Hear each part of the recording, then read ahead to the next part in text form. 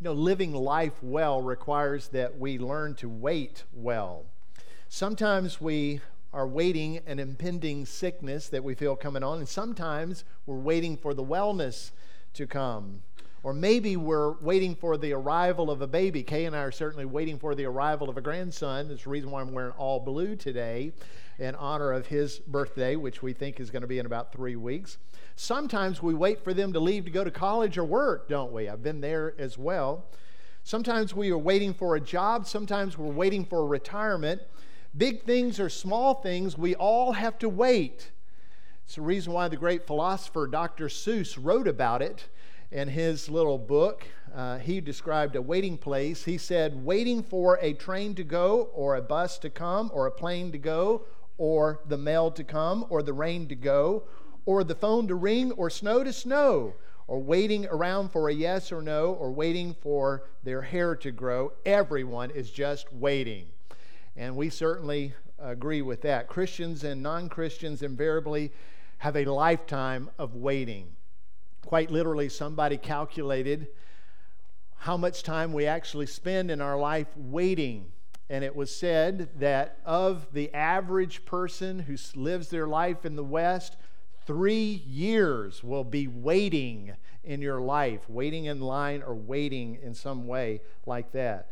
We even have designated rooms for waiting. We call them waiting rooms. And when we go into those waiting rooms, for some reason we get a little disgruntled that we actually have to wait, as if we didn't know we were going to have to wait when we entered into a waiting room. There seems to be a little agitation with people and waiting, especially when you wait in times that you didn't expect to wait, like an express checkout line. Nobody likes to wait in an express checkout line, or nobody likes to wait when you're in a fast food restaurant. But waiting is just inevitable, isn't it? The disciples asked the Lord Jesus, how long will we have to wait for your coming again? How long will we have to wait for your glorious appearance, for your parousia, when you come into your glory? How long will that take? When will it be? What will be the signs? They were asking about that because they did not want to wait. And Jesus, of course, in Matthew 24 and 25, gives them some details about the waiting period. What is transpiring, what happens, what we ought to be doing, what attitude ought we to have, what ministry is he inclined us to, empowered us to. So Matthew 24 and 25 singles down to that, anticipating the coming of the Lord and waiting. So let's pick up in 25 verse 31 and we'll just finish the chapter this morning. The Lord says, when the Son of Man comes in his glory and all the angels with him, then he will sit on his glorious throne. You know, when I'm reading passages of Scripture, multiple verses, every now and then one of them just kind of grabs at me, and this one has grabbed me today. As I was rereading it this morning, letting it sort of marinate in my heart and my mind in anticipation for delivering the message today, verse 31 just captured my attention. When the Son of Man comes in his glory, and all the angels come with him in that glory, he will sit on his glorious throne. There's a lot of glory going around in that moment. And what an anticipation that builds in us to be able to see the Lord Jesus coming in that way. Verse 32, before him will be gathered all the nations. So he's seated on his throne, and before him will be gathered all the nations, and he will separate people one from another, as the shepherd separates the sheep from the goats. And he will place the sheep on his right, but the goats on the left. Then the king will say to those on his right, come, you who are blessed by my Father, inherit the kingdom prepared for you from the foundation of the world. For I was hungry, and you gave me food. I was thirsty, and you gave me drink. I was a stranger, and you welcomed me. And I was naked, and you clothed me. I was sick, and you visited me. I was in prison, and you came to me. Then the righteous will answer him, saying, Lord, when did we see you hungry and feed you, or thirsty and give you drink? And when did we see you a stranger and welcome you, or naked and clothe you? And when did we see you sick or in prison and visit you? And the king will answer them, truly I say to you, as you did it to one of the least of these my brothers, you did it to me.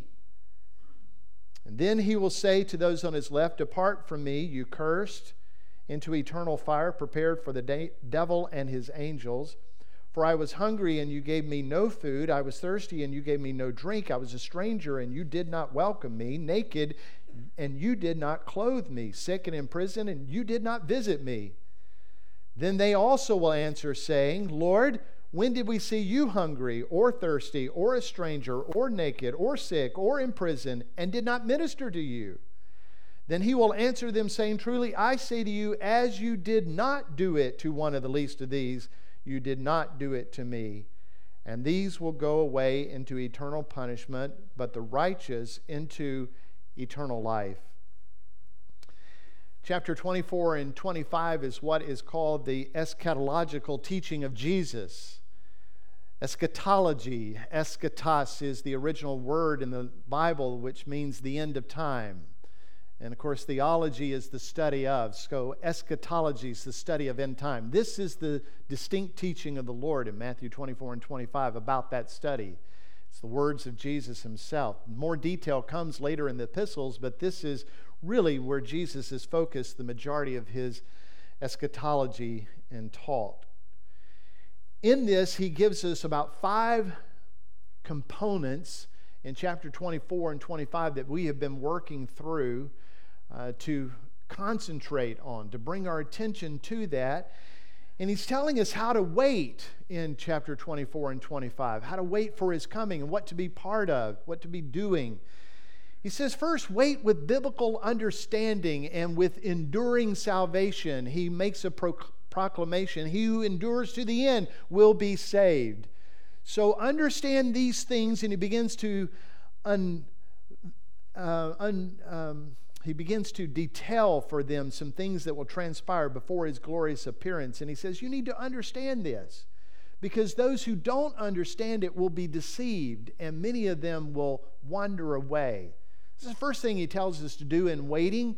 Wait with an anticipation, wait with an endurance, a perseverance, and wait with understanding. Know what's going on.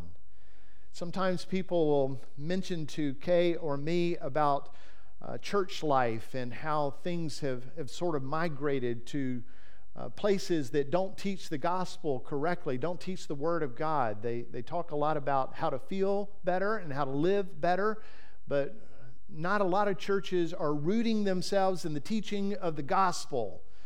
I have been unapologetic in telling you that my job is to proclaim the truth. I'm going to stick with the truth and nothing but the truth. I'm not here to make our lives better. I'm here to point us to the truth, and the truth will set us free, and in that we will live better lives, both today and for eternity. But the Lord said that there would be a time, an approaching time of his coming, that there will be many people who will fall away. And they will no longer want to sit under the instruction of biblical teaching. And they will clamor for what they desire to be heard. And they will go to those places that don't proclaim truth. And so oftentimes people will say, does that bother you that people are not so rooted in truth anymore, that they have given up on doctrine, if the doctrine doesn't make a difference in their lives? As if doctrine is a bad name? And I can tell you, it bothers me. It bothers me for the people who will walk away and who will act as if true biblical doctrine does not matter. But it does not surprise me. Jesus said it would be that way. There is going to be a bigger movement towards that as time goes along. The more you and I are rooting our church in truth, there will be people who will want to come to truth, but there will be a large number of people who will not want to come to truth. And here's what Jesus says right up front in chapter 24. You need to understand that. Although I struggle with this, my success is not based on the number of people that come to listen to me. That's not where my success is. My success must be rooted in, did you proclaim the truth from the Bible? And leave the results to the Spirit of God. So that's the number one thing that he warns in chapter 24 is wait with understanding and recognize that many people are going to fall away. The second thing is anticipate his coming, knowing that the normality of life is going to continue. Life is just going to go on as normal. And in that section of Scripture in chapter 24, he says, it's going to be like in the days of Noah. They didn't recognize that there was a judgment coming. They were just carrying on in life as normal, marrying and being married and going on with life. But judgment was pending. And so it is now. And so he says to us to live with anticipation for the coming of the Lord. Don't let the norms of life capture your attention as if God is not returning. He is coming again. And then he describes in chapter 25 the gathering of the saints to the Lord, the groom of the bridegroom of the church. He's going to gather those genuine people who have been followers of his, committed to him, transformed by his Spirit and by his word. He is going to gather them. But he warns that not everybody who believes that Jesus is Lord is going to be gathered to him. In fact, the haunting words of the Lord in Matthew chapter 7, verse 21 and following are, "Many will say to me, Lord, Lord, but they will not enter the kingdom of God." And then in chapter 25, the beginning of that chapter, he speaks about 10 bridesmaids who all are part of the bride. They're part of the party. They're looking for the coming of the bridegroom, but they were not prepared. They did not have the oil. They did not have genuine salvation or the Spirit's transformation in their life. So they were left on the outside. They pounded on the door. Remember the narrative. Pounded on the door. "Open to us." And remember what the groom says from the other side. "Depart from me. I don't know you."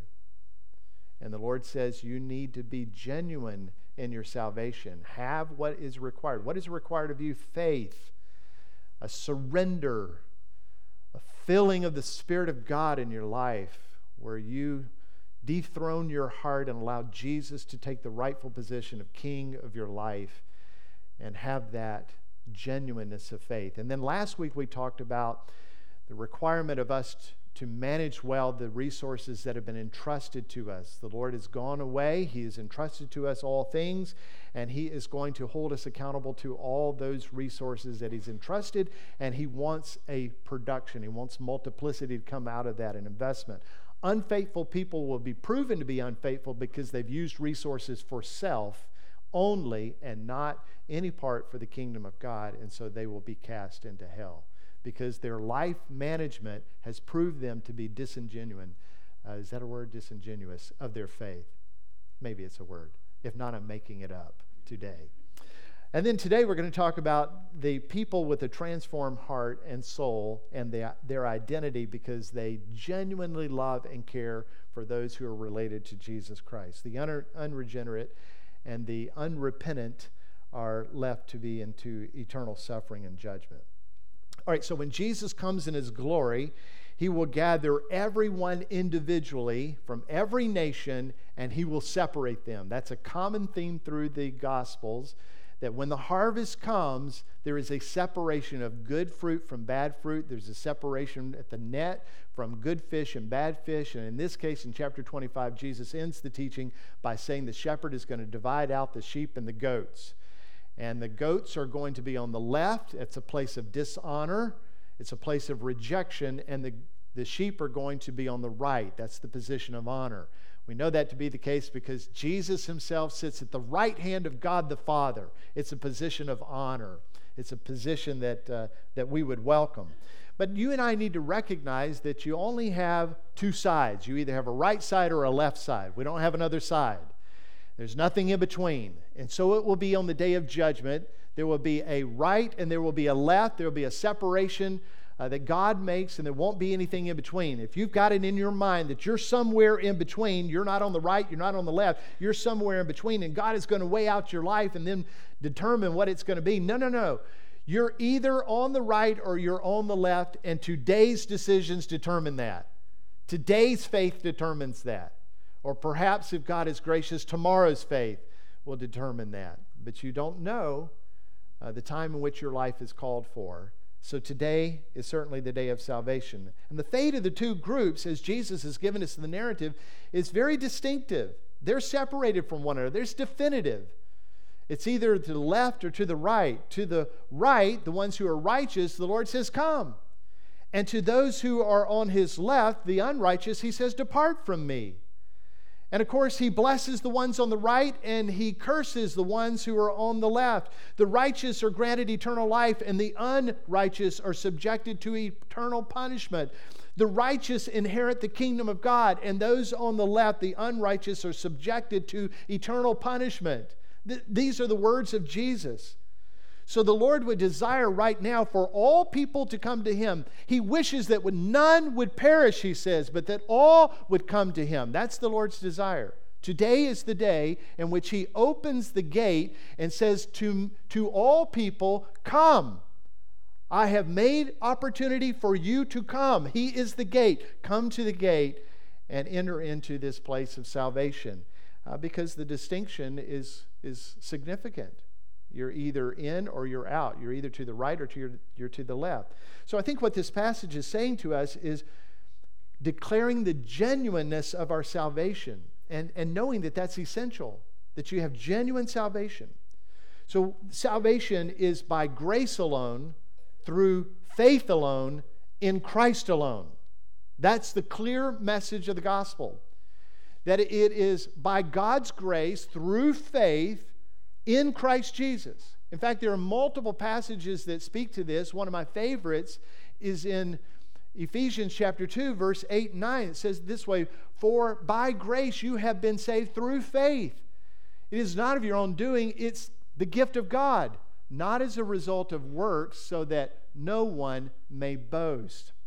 So the work has already been accomplished by Christ Jesus. Christ came in flesh, He lived righteously, and He accomplished righteousness. He lived every moment of His day in the perfected law of God. Everything that God demanded of mankind, Jesus Christ did to perfection, fullness. All right, He did that with intentionality so that He who knew no sin would take our sin upon Himself on the cross so that we might have God's righteousness. Here's what He's doing. The righteous one takes on our unrighteousness, is nailed to the tree, the cross, and God exercises all of His wrath and justice against our sin on His own flesh. And Jesus bears the full weight of judgment and satisfies that judgment and allows that to be received by us as His gift. So His grace is evident. Our faith is that He is that one who took sin so that we might be free from it and treasure His righteousness into our account so that we might stand before God as being declared holy by Christ Jesus. All right, so all the work has already been accomplished. That ought to bring a hallelujah out of us. All the work has already been accomplished. What we need to do is receive that by faith as God's gift.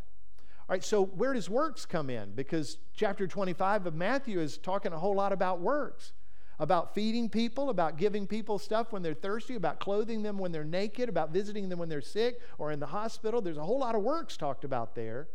So how does all this fit? Well, I like some of the direction that the epistles have brought to us because they're in the same vein that Jesus has already talked about, including in Matthew 25. Paul says this out of the NLT, Philippians chapter 2.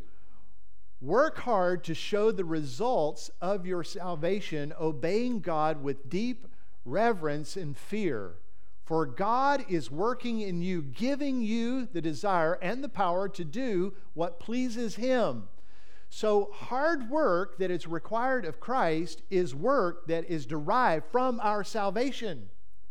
All right, so you're not working to salvation, you are working from salvation. All right, so Christ has accomplished all the work of righteousness, and He offered that to me in 1973 as a gift. I received that by faith, and from that day forward, He put me on a journey of good works out of that salvation. I didn't work towards salvation. He gave me salvation, and I work from salvation. That's the genuineness of the gospel. Are you with me on that? Have you trusted Christ in that way? That you're saved by the accomplishment of Christ through the faith that you have in Him, that He is God's Son, and that He is the provider of forgiveness of sin, and the purveyor of righteousness as well? Well, go back to that previous screen, if you will. So God is working in you. So the work that you and I do is actually God at work in us. So I didn't work to earn the salvation, and even the works that I do in salvation are not of me, they're of God. That's a glorious thing, because the onus is on Him. The heaviness is on Him. The load is His.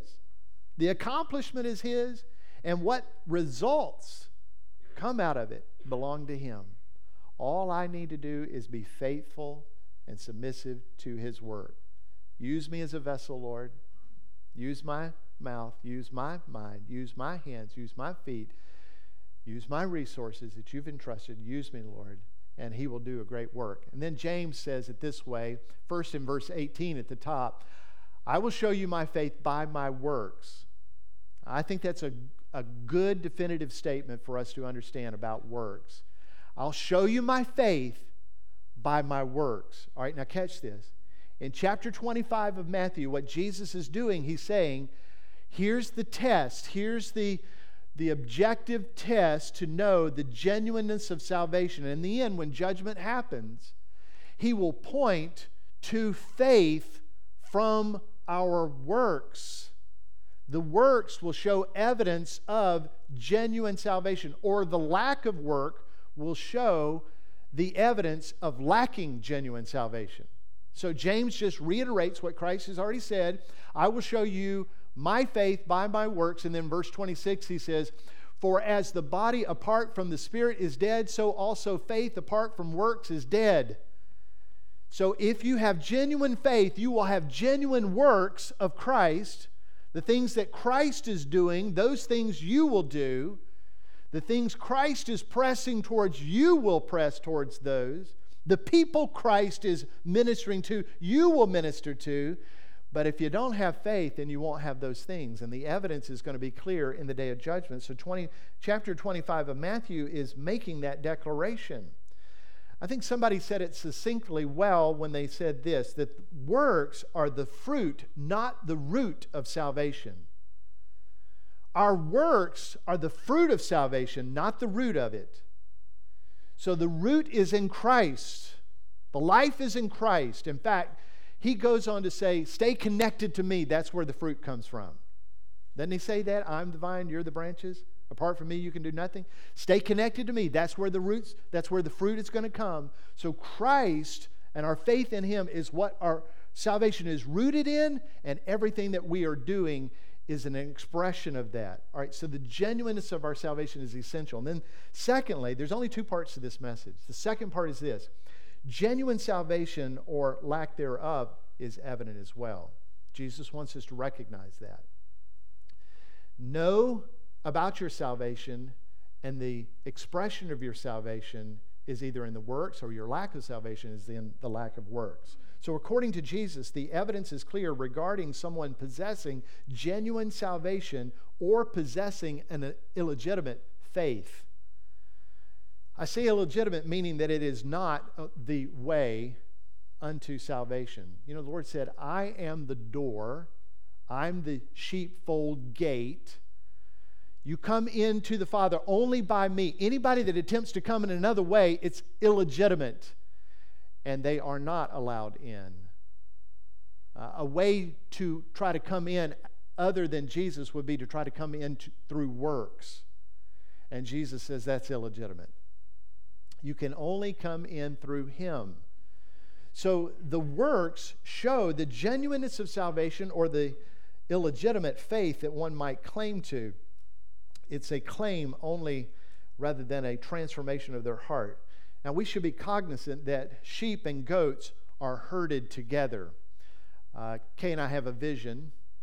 Well, it's mostly my vision to have goats and sheep together. She's not so interested in the goat part, but I am interested in goats and sheep together. In fact, we've got this little piece of property. I want to do all the things that you read about in Scripture. I want to have a vineyard. I want to have sheep and goats. I want to have some olive trees. I want to have all those things, even some grain that will seed out in the head. I want to do all that stuff because the Lord uses it over and over and over in references, and I just think that we can learn from that. Anybody interested in that? I'll sign you up. I'll give you a hoe or whatever it takes. We'll do it together. But at any rate, sheep and goats are often herded together. And when it's time for the harvest, obviously they are separated. And Jesus is making a point here. All right, this is a reoccurring theme as well in the Scripture. In the church, there are sheep and there are goats. Don't look around and call anybody a goat right now. But in the church, there's sheep and there are goats. There's wheat and there is weeds. There's good fruit, there's bad fruit. There's saved, there's unsaved. In the church. That's why when somebody tells you, I don't want to go to church, those people are just like me, or they're hypocrites. Tell them, Jesus said it would be that way. Jesus says, let them come. And in the end, He will separate them. Here's another reference of that. The reason why that's important for us to know is our doors are wide open today. The greeters and the ushers, they opened the door. They didn't check anybody before they came in, asking them, sinner or saint. They didn't tell the saints to come on in and the sinners to go on home. They opened the doors this morning early, before the first hour, and they invited people in. They welcomed them. Hopefully they gave you a smile. They gave you a handshake. They gave you a good morning. They gave you some measure of welcome, whether you're a sinner or saint, because that's the way it's intended to be. That the door is wide open. The gate is open. Christ is saying, come to me, all you who are weary and heavy laden. Come to me. I will give you rest. This is an age of grace that God is giving us grand, luxurious opportunity for grace to be in relationship with Him. But the door is not going to stay open forever. The door is going to close. The parable of the 10 virgins, the door closed. And although they're pounding on it, open to us, the door did not open. In chapter 7, many will say to me, Lord, Lord. But the Lord says, depart from me, I never knew you. And here, the sheep and the goats are separated. There is coming a day in the end, no matter how much you've gathered as a church, no how much you gathered to do good works, no matter how much money you gave to the time is now or the general offering, the time is coming where He's going to separate the goats from the sheep, those who are genuinely saved and those who are not. And Jesus is alerting us to that. So one of the main points in Matthew 24 and 25 is that there is a predetermined time in the future that the door will close. And although He is merciful to us today, in that day there will be no mercy. It will be time of judgment. So the imperative is for us to be certain of our salvation today. Our faith in Christ, who rescued us from sin and judgment and death, ought to be given to Him. And through the cross, our sins are forgiven. And through the resurrection, we have newness of life. We've been raised to live righteously. And certainly our confidence is in this transformational work of God by His Spirit and by His Word, that we can be born again. And if our faith is in Christ, then we are born again. You and I can have the blessed assurance. Remember that old hymn? Blessed assurance, Jesus is mine. How can you have the blessed assurance of Jesus? Well, that song tells you, I am born of His Spirit, washed in His blood. That's the transformation that brings somebody to the genuineness of faith and the genuine life of Christ Jesus. So our transformation is evident in our salvation and how the salvation is demonstrated. And the lack of evidence proves a lack of transformation. Is your life different? If your life is not different, then you're not transformed. And if you're not transformed, you're not regenerate. And if you're not regenerated, then you're not saved. And if you're not saved, you'll not be in the kingdom of God. If you're not in the kingdom of God, you'll be cast into outer darkness where there's weeping and gnashing of teeth and a literal place called hell. So the Lord gives us an objective criterion which we ought to measure out our life, because it will be the evidence of the judgment that will come, whether you're to the right, the sheep, or to the left, departed as goats, unrighteous. And He gives us this test. He says, for I was hungry and you gave me food, and thirsty you gave me drink, stranger you welcomed me, naked you clothed me, sick and you visited me, in prison you came to me. And to the unrighteous He will say to them, I was hungry, you never gave me food. I was thirsty, you didn't give me anything to drink. I was a stranger, you didn't welcome me. I was naked, you didn't clothe me. I was sick and in prison, and you did not visit me. Now in both of those groups, the righteous and the unrighteous, they were both shocked that their lives depicted their relationship with Jesus. They both had the same response. Did you catch that? The righteous, Lord, when did we see you hungry? When did we know you to be thirsty? When did we see you without clothes? When did we see you sick or in prison and offer to minister to you? They said the same thing that those who were unregenerate said. Lord, we didn't see you hungry and thirsty and sick or needing clothing, or we didn't see you then. Both of them are shocked. You and I need to understand, and Jesus wants us to get this in his final teaching, his final message before he goes to the arrest night. Here's what he ends his teaching on. Your life ought to express the genuineness of salvation. And if it doesn't, you ought to doubt the genuineness of your salvation. That's what he ends on. It's a big deal, isn't it? The things that Christ wants us to discover in the end of his teaching is the genuineness of the call to faith, the genuineness of work. So there's evidence in your life that you're saved, or there's not evidence in your life, or there's evidence in your life that you are unsaved. The passage really narrows down the criteria that Jesus shares in the day of judgment, those claiming to be Christian, those who genuinely are Christian. It's all revealed in the love and care that we have for people. But now listen, Jesus doesn't narrow it down just to people in general. He narrows it down to brothers and sisters of his. He says, as you did it to one of the least of these, my brothers. And in the original language, that's inclusive of sisters. As you did it to one of the least of these, my brothers and sisters, so you did it to me. So the evidence of our salvation, the works of our salvation, proving the genuineness of faith that we have by the transformation of Christ in our heart is, are we pressing to those who are brothers and sisters in Christ, of Christ, who are in need? Are you pressed towards them, showing compassion to them?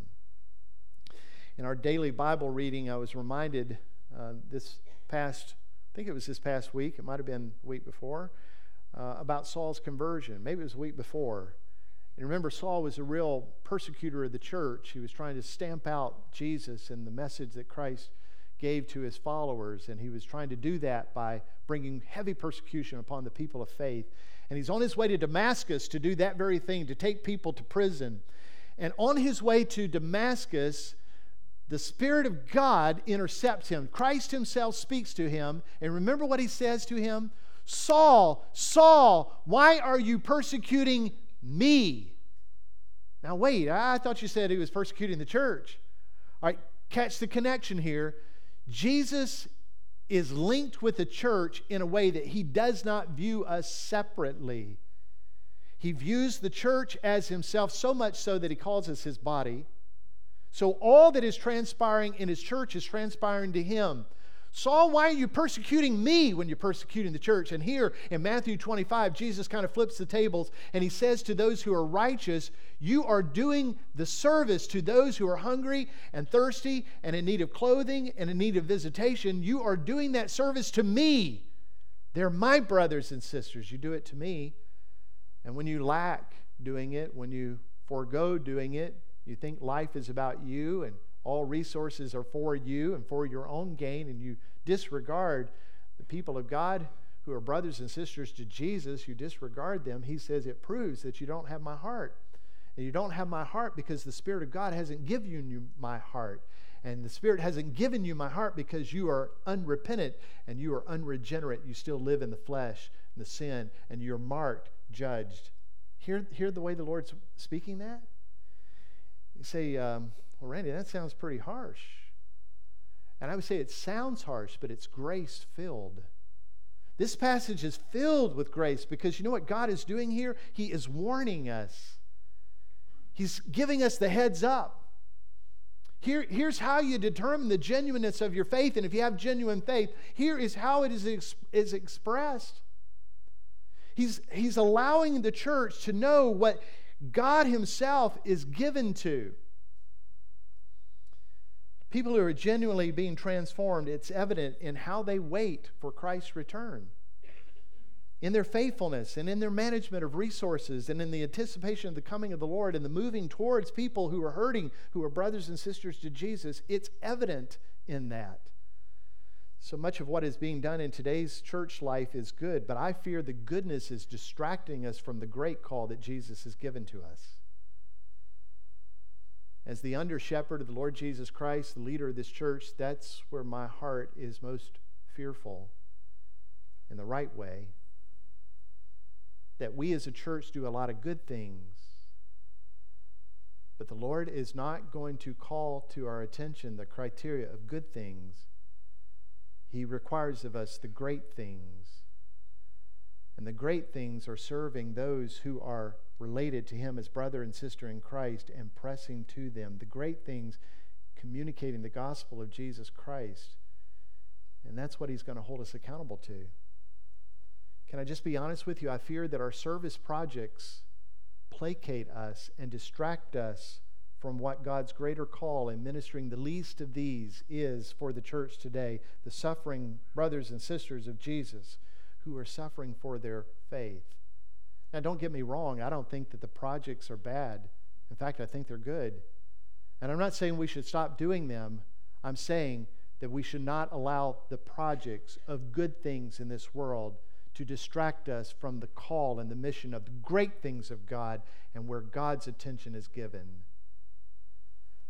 I fear that the hugeness of the world refugee crisis has caused us to be so overwhelmed that we think we can't make an impact, we can't make a difference. And while we are overwhelmed, our brothers and sisters of Jesus are suffering, and we as a church do little to help them.